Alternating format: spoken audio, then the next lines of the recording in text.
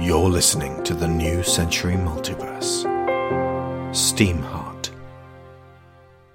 Chapter 39. The Dark House. Raul.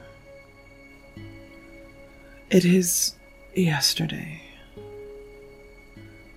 I leap out over the cliff and I become the air, hurtling downwards, accepting my fate.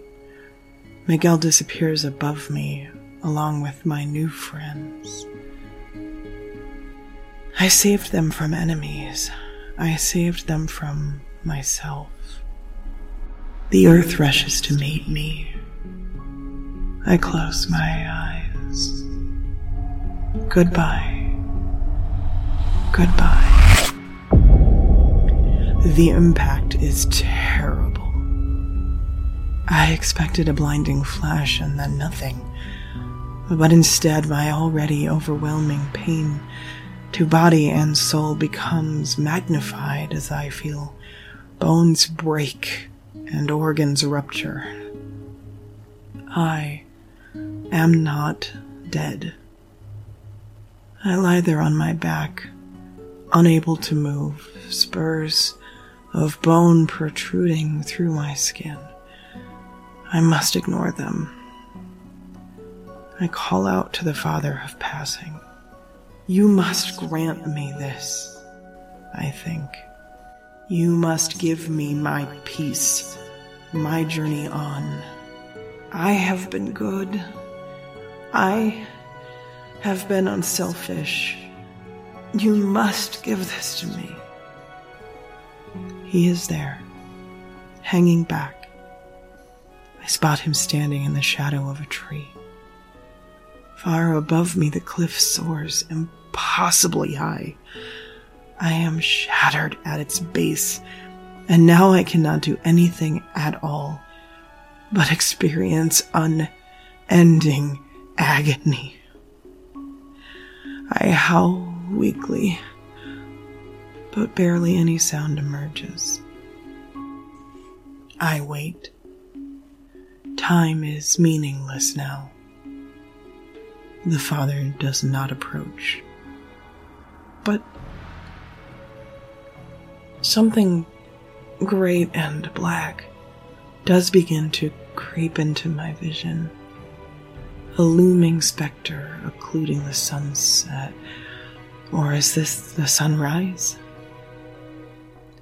It is Dark Panther, the god of our night, bringer of purpose. Hunter, your spirit is strong. Save me. The pain is too great. I am losing my mind. As you wish. Dark Panther bears me up, and my broken body is draped upon his furred mount. We take to the air. I am growing colder. We fly forever. I can feel him around me. I shall trust him. Anything to end this state of being. Dear brave one. The voice of the fire lion sounds in my head. I can make out his galloping bright form off to the west, keeping pace with us in the air. You gave your life so that your friends might live. Is it finally time? Yes, this is your last day. He rumbles in the thunder. But it is also your first. I'm so afraid. Courage, dear heart. You will need the memory of it to face what is coming.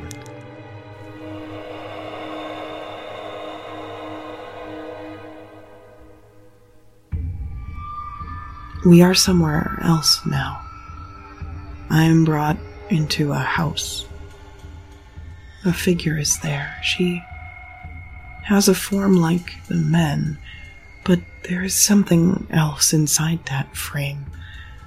She is darker still than the panther who, as I raise my head, I see is the being from the cliff top. Seth.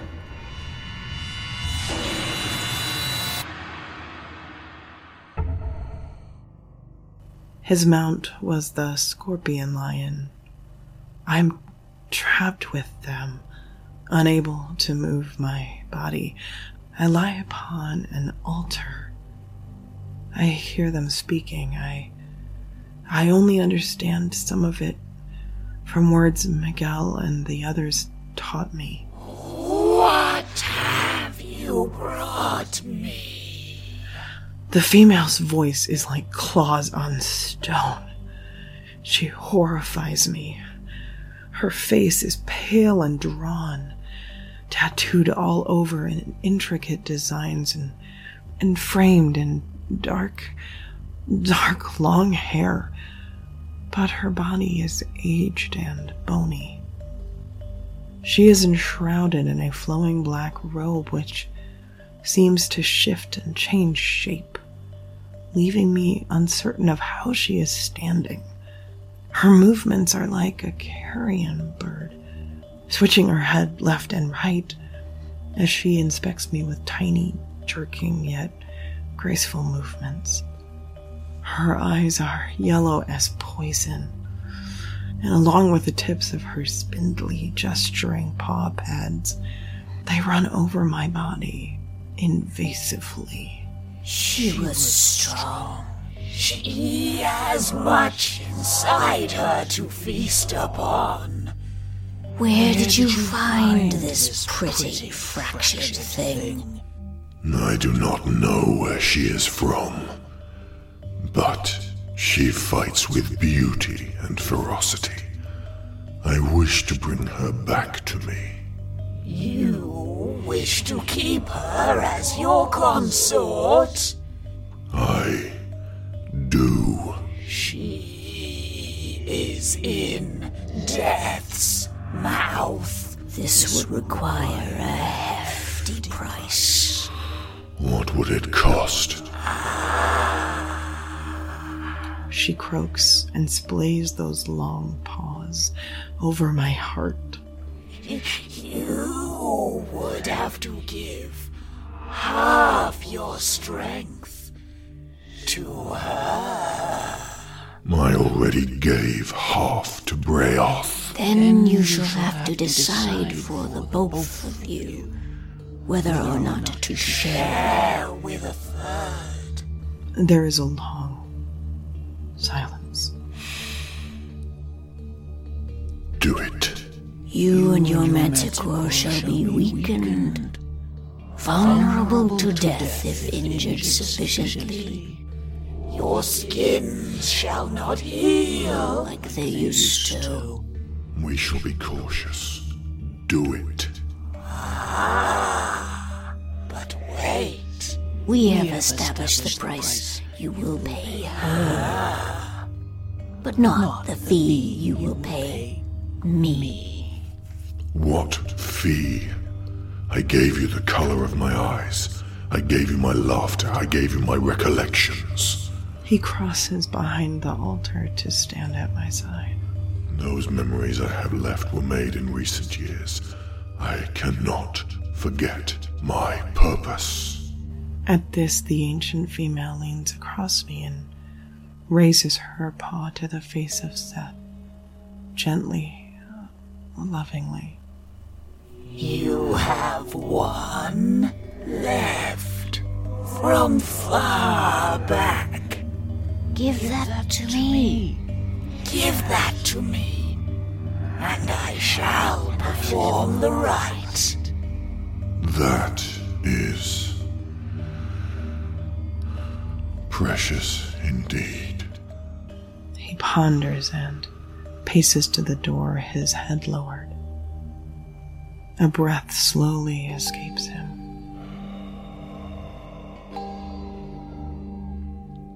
Very well.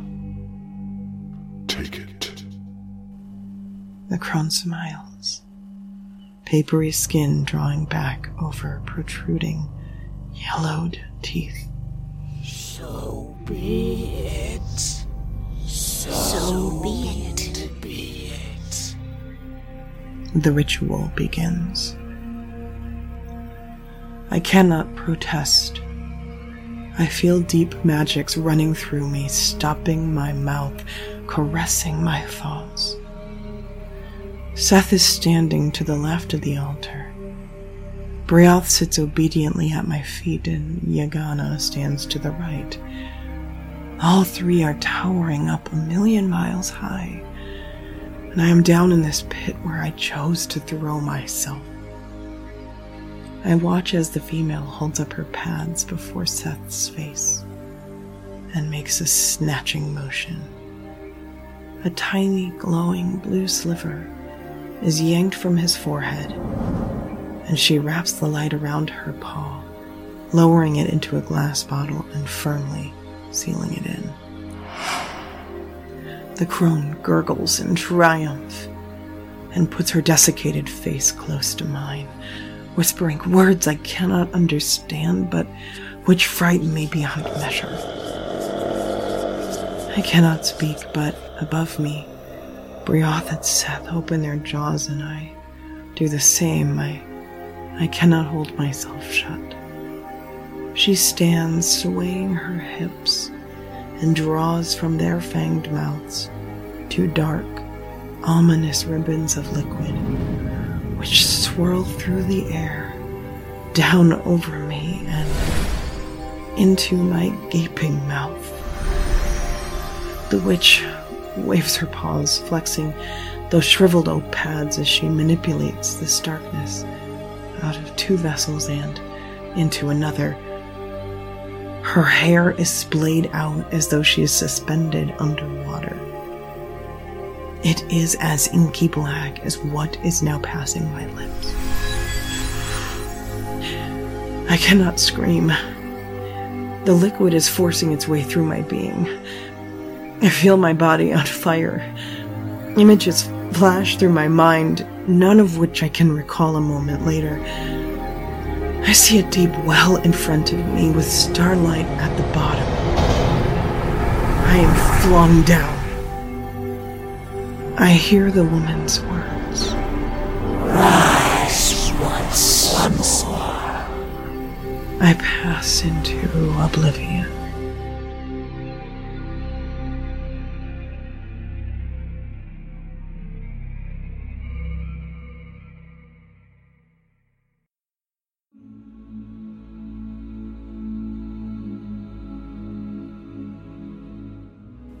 It is yesterday. I am breathing. I sit up and look around me, frantic to escape. The house is empty. I fall to the floor, stretching and cracking my limbs. Something is very strange. I inspect myself and look for where my bones were fractured, finding the skin that was pierced. It has mended. The fur is growing there, but I can still trace tiny lines where it tore. Scars that have formed swiftly. I spring to my hind paws, feeling invigorated, and roll my head around, working my shoulders. I have been bathed, and the blood has been washed away. I am dressed in clothing of leather and cloth, and parts of my armor which were not ruptured and torn remain upon me, including my bracers. I smell all kinds of dangerous things within the confines of these walls. The shelves are lined with bottles and arcane books. A pestle and mortar sit upon the side. The stove is lit with a blue flame dancing away. I head straight for the door, bursting out into the sun. Seth is there. He is kneeling some way off in the long grass, breathing steadily. I glance around. We are in the clearing of a forest. I do not know where. The house behind me looks extraordinary. tall and tapered, with a roof woven from thick black sticks. A small garden encloses it, and garden and house sit upon a platform which is balanced upon enormous feet like those of a bird. Not even simply carved that way, they appear to be living, the scaly skin stretched over them reacting to the breeze rustling through as they slowly flex their claws in the dirt. Smoke rises from the crooked chimney. There is no sign of the one who owns it. I turn back to Seth. I could attack him. I could flee, but I neither know which way to go, nor do I feel it honorable to pounce upon a meditating figure. Instead, I pace over to him quietly and cross in front of his vision. I will not kneel, but I will communicate, or at least try my best. I lock eyes and gesture around the area with my paw, before tapping it against my head to indicate a question. Where are you? He asks. I nod. You are far overland from where I found your body. Behind me, the scorpion lion paces between the trees, watching us, tail quivering. His ruined eye has grown back, white and sightless. I rub my arm in the places his barbs pierced my flesh. I can feel indentations there. I do not know what else to say, so I tap 2 pads to my jaw and extend them to Seth, stating in English, "Thank you." He does not respond, but continues to kneel. I know he wants me to be his companion. That much I have gathered, but my mind races away to Miguel and our friends. SteamHeart was damaged. They may be stranded. They may all be dead by now. I do not know how long I have been here. I go, I say, again in English, but then point around and tap my head.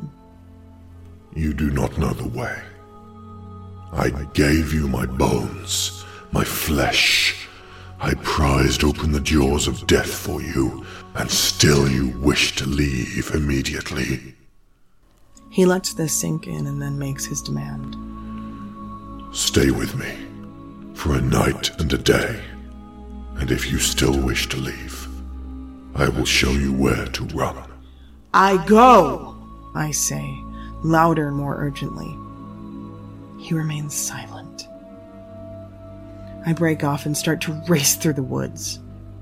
He does not give chase. Eventually he, the scorpion lion in the house, grows small behind me as I bound through the trees. I cannot smell anything I recognize, which makes me start to panic. I turn about and rush back, filled with relief to find them not gone.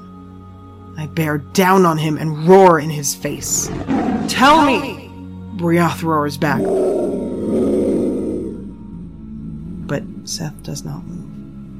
I have given you my terms, He says, his voice low. I think of the days I could spend fruitlessly running in all directions, following a trail that cannot be found. I take a deep breath and nod, extending my paw in agreement as I have seen humans do. He does not take it, but stands and goes back into the house. The day goes swifter than I had expected. We spend our time in relative silence. At noon we dine. He prepares a stew of cooked meat on the stove, and we eat with large spoons. In the afternoon he asks me to teach him my signs. I do so patiently, translating into English where possible, and being as physically expressive as I can as each one is established. He pays close attention, and we even devise a few new ones together. I ask him if I am infected. Will I become Teru? He shakes his head. It has not altered me in the same manner as it would Miguel's race, and I do not carry it in my jaws, my blood and saliva, the way Seth does. Instead, like his manticore Brioth, I could scratch or bite a human, and they would not turn savage.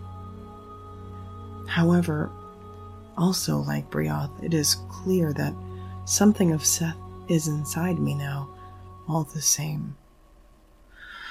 I shudder at what this might entail. In the evening, he takes me hunting. We walk the forests and swamps of this land and observe the new life together. I spot a creature that looks like a raptor sliding through the water, beating its huge scaly tail. The insects chirp loudly.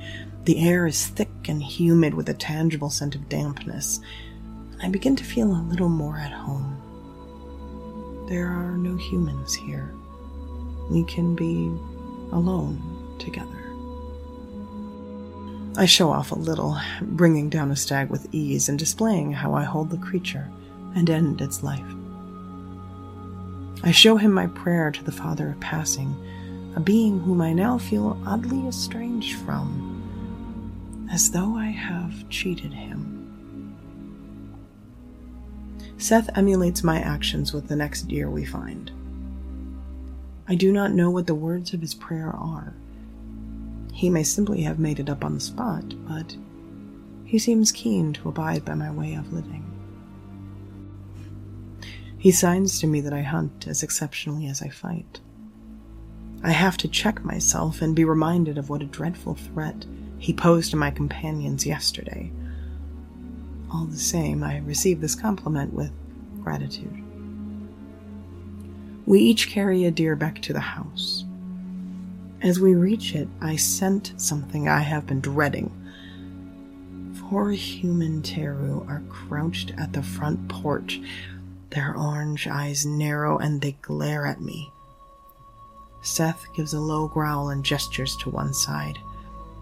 They obediently move for us, and Seth throws his carcass over towards them. They fall upon its body and begin to feed.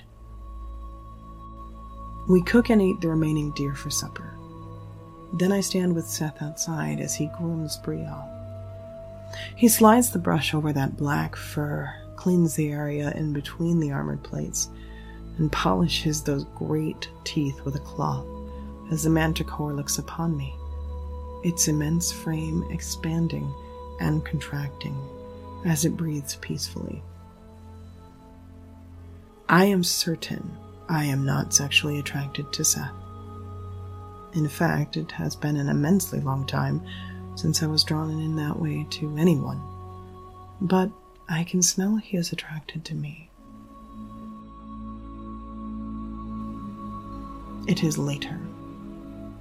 We lie close to one another. He does not advance upon me, and I do not beckon him, but there is nonetheless something there. Do you wish to stay with me? He asks. I shake my head quickly. Then I recall what Annie said about this creature being able to detect a lie. I scour my mind, and I am absolutely certain I wish to return to Miguel and be with the other humans. I tell him, and myself, that once more. When you asked for life, he signs. I gave you mine. I understand that, but for the first time, I do not wish to be indebted. It feels wrong to devote myself entirely out of guilt or honor. It is not a trade I regret, Seth says nonetheless.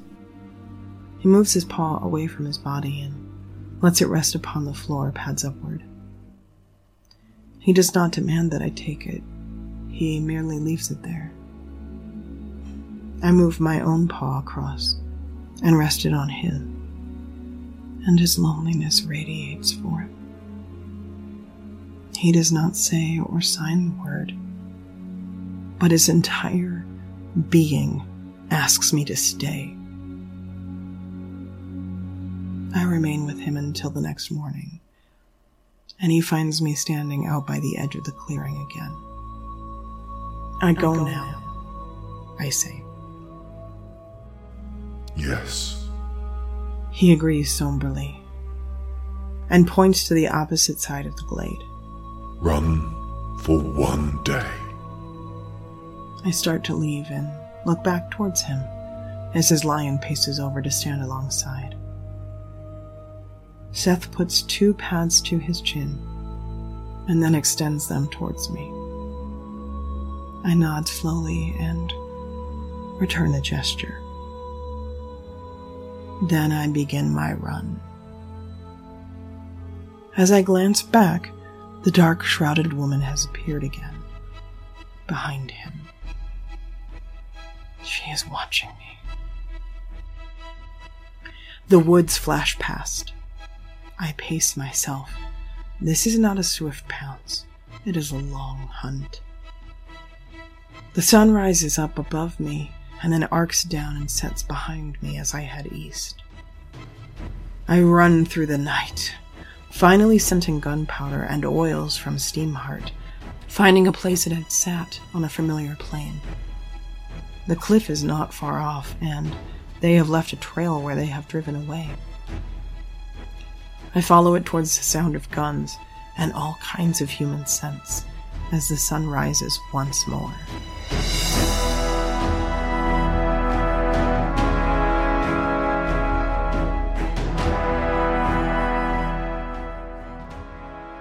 Miguel, it is today. Rao rushes forwards and catches me up in her paws, tumbling over on the ground. Her arms wrap around me as I clutch at her. I cannot believe she is alive. Her frame seems different, stronger, taller, bigger. There is even more of a wildness about her, and I am sure I see flecks of orange in her eyes. We have no time to reminisce. After everyone else has greeted her warmly, I tell her we need horses and the gates must be opened, and we must bring back Major Butler from his sad, angry dream. First thing is first, she says. She has to show me something at the gate. Rao bears me up, as I believed I never would be again, and bounds back towards the front of the town as the gun battle rages behind us. Our friends creep around the side to stay out of the firing line. Rao flings aside the bolt and pulls the gate wide. We are greeted with the sight of an army marching across the grasslands towards us. They are clad in blue and black. James is riding with them, and behind him, up in the sky, is a great flying machine with the reunified states flag emblazoned on the side. We turn in triumph, only to have that melt away as Major Butler lets his guard down for a fraction of a second. He takes one bullet to the arm and one to the knee, falling down in pain, desperate to renew his assault, but being kicked and disarmed with rifle muzzles pressed to the side of his head.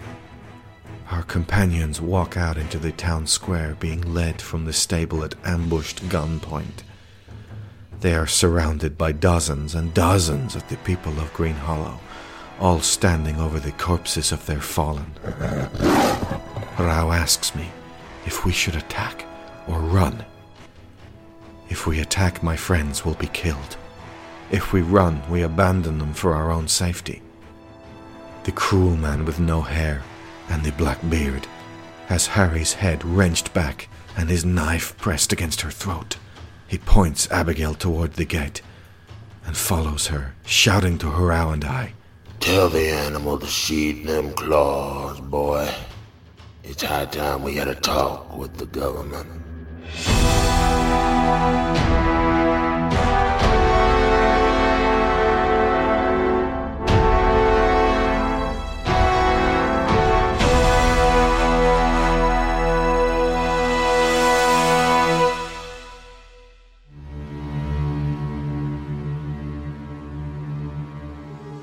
You have been listening to episode 39 of SteamHeart, The Dark House, written and directed by Alexander Shaw. Rao, performed again by Maureen Foley. Seth, Miguel, Dark Panther, and the Fire Lion, performed by Alexander Shaw. Yagana, performed by Theo Lee and Sharon Shaw. Buford McClellan, performed by Jacob Newburn. Make Your Decision by Dan Phillipson of Shockwave Sound. Fire Lion, composed and performed especially for SteamHeart by Gilheim Steinberg. Medusa, Echoes of Time, All This, It Is Lost, and Ossuary, composed and performed by Kevin MacLeod of Incompetech.com. Many soundscapes by Tabletop Audio. Our $15 patrons get sponsor credit every episode, so thank you too.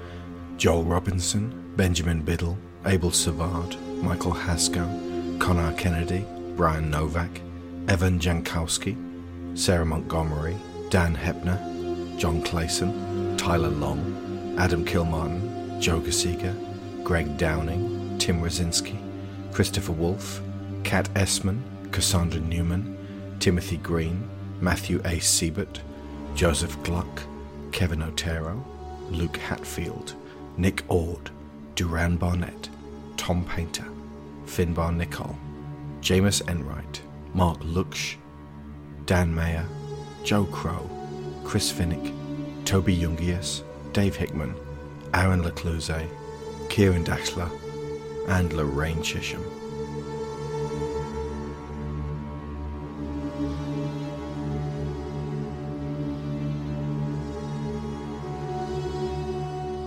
The ninth book in this series, Uncivil Outlaw, is shaping up pretty good right now.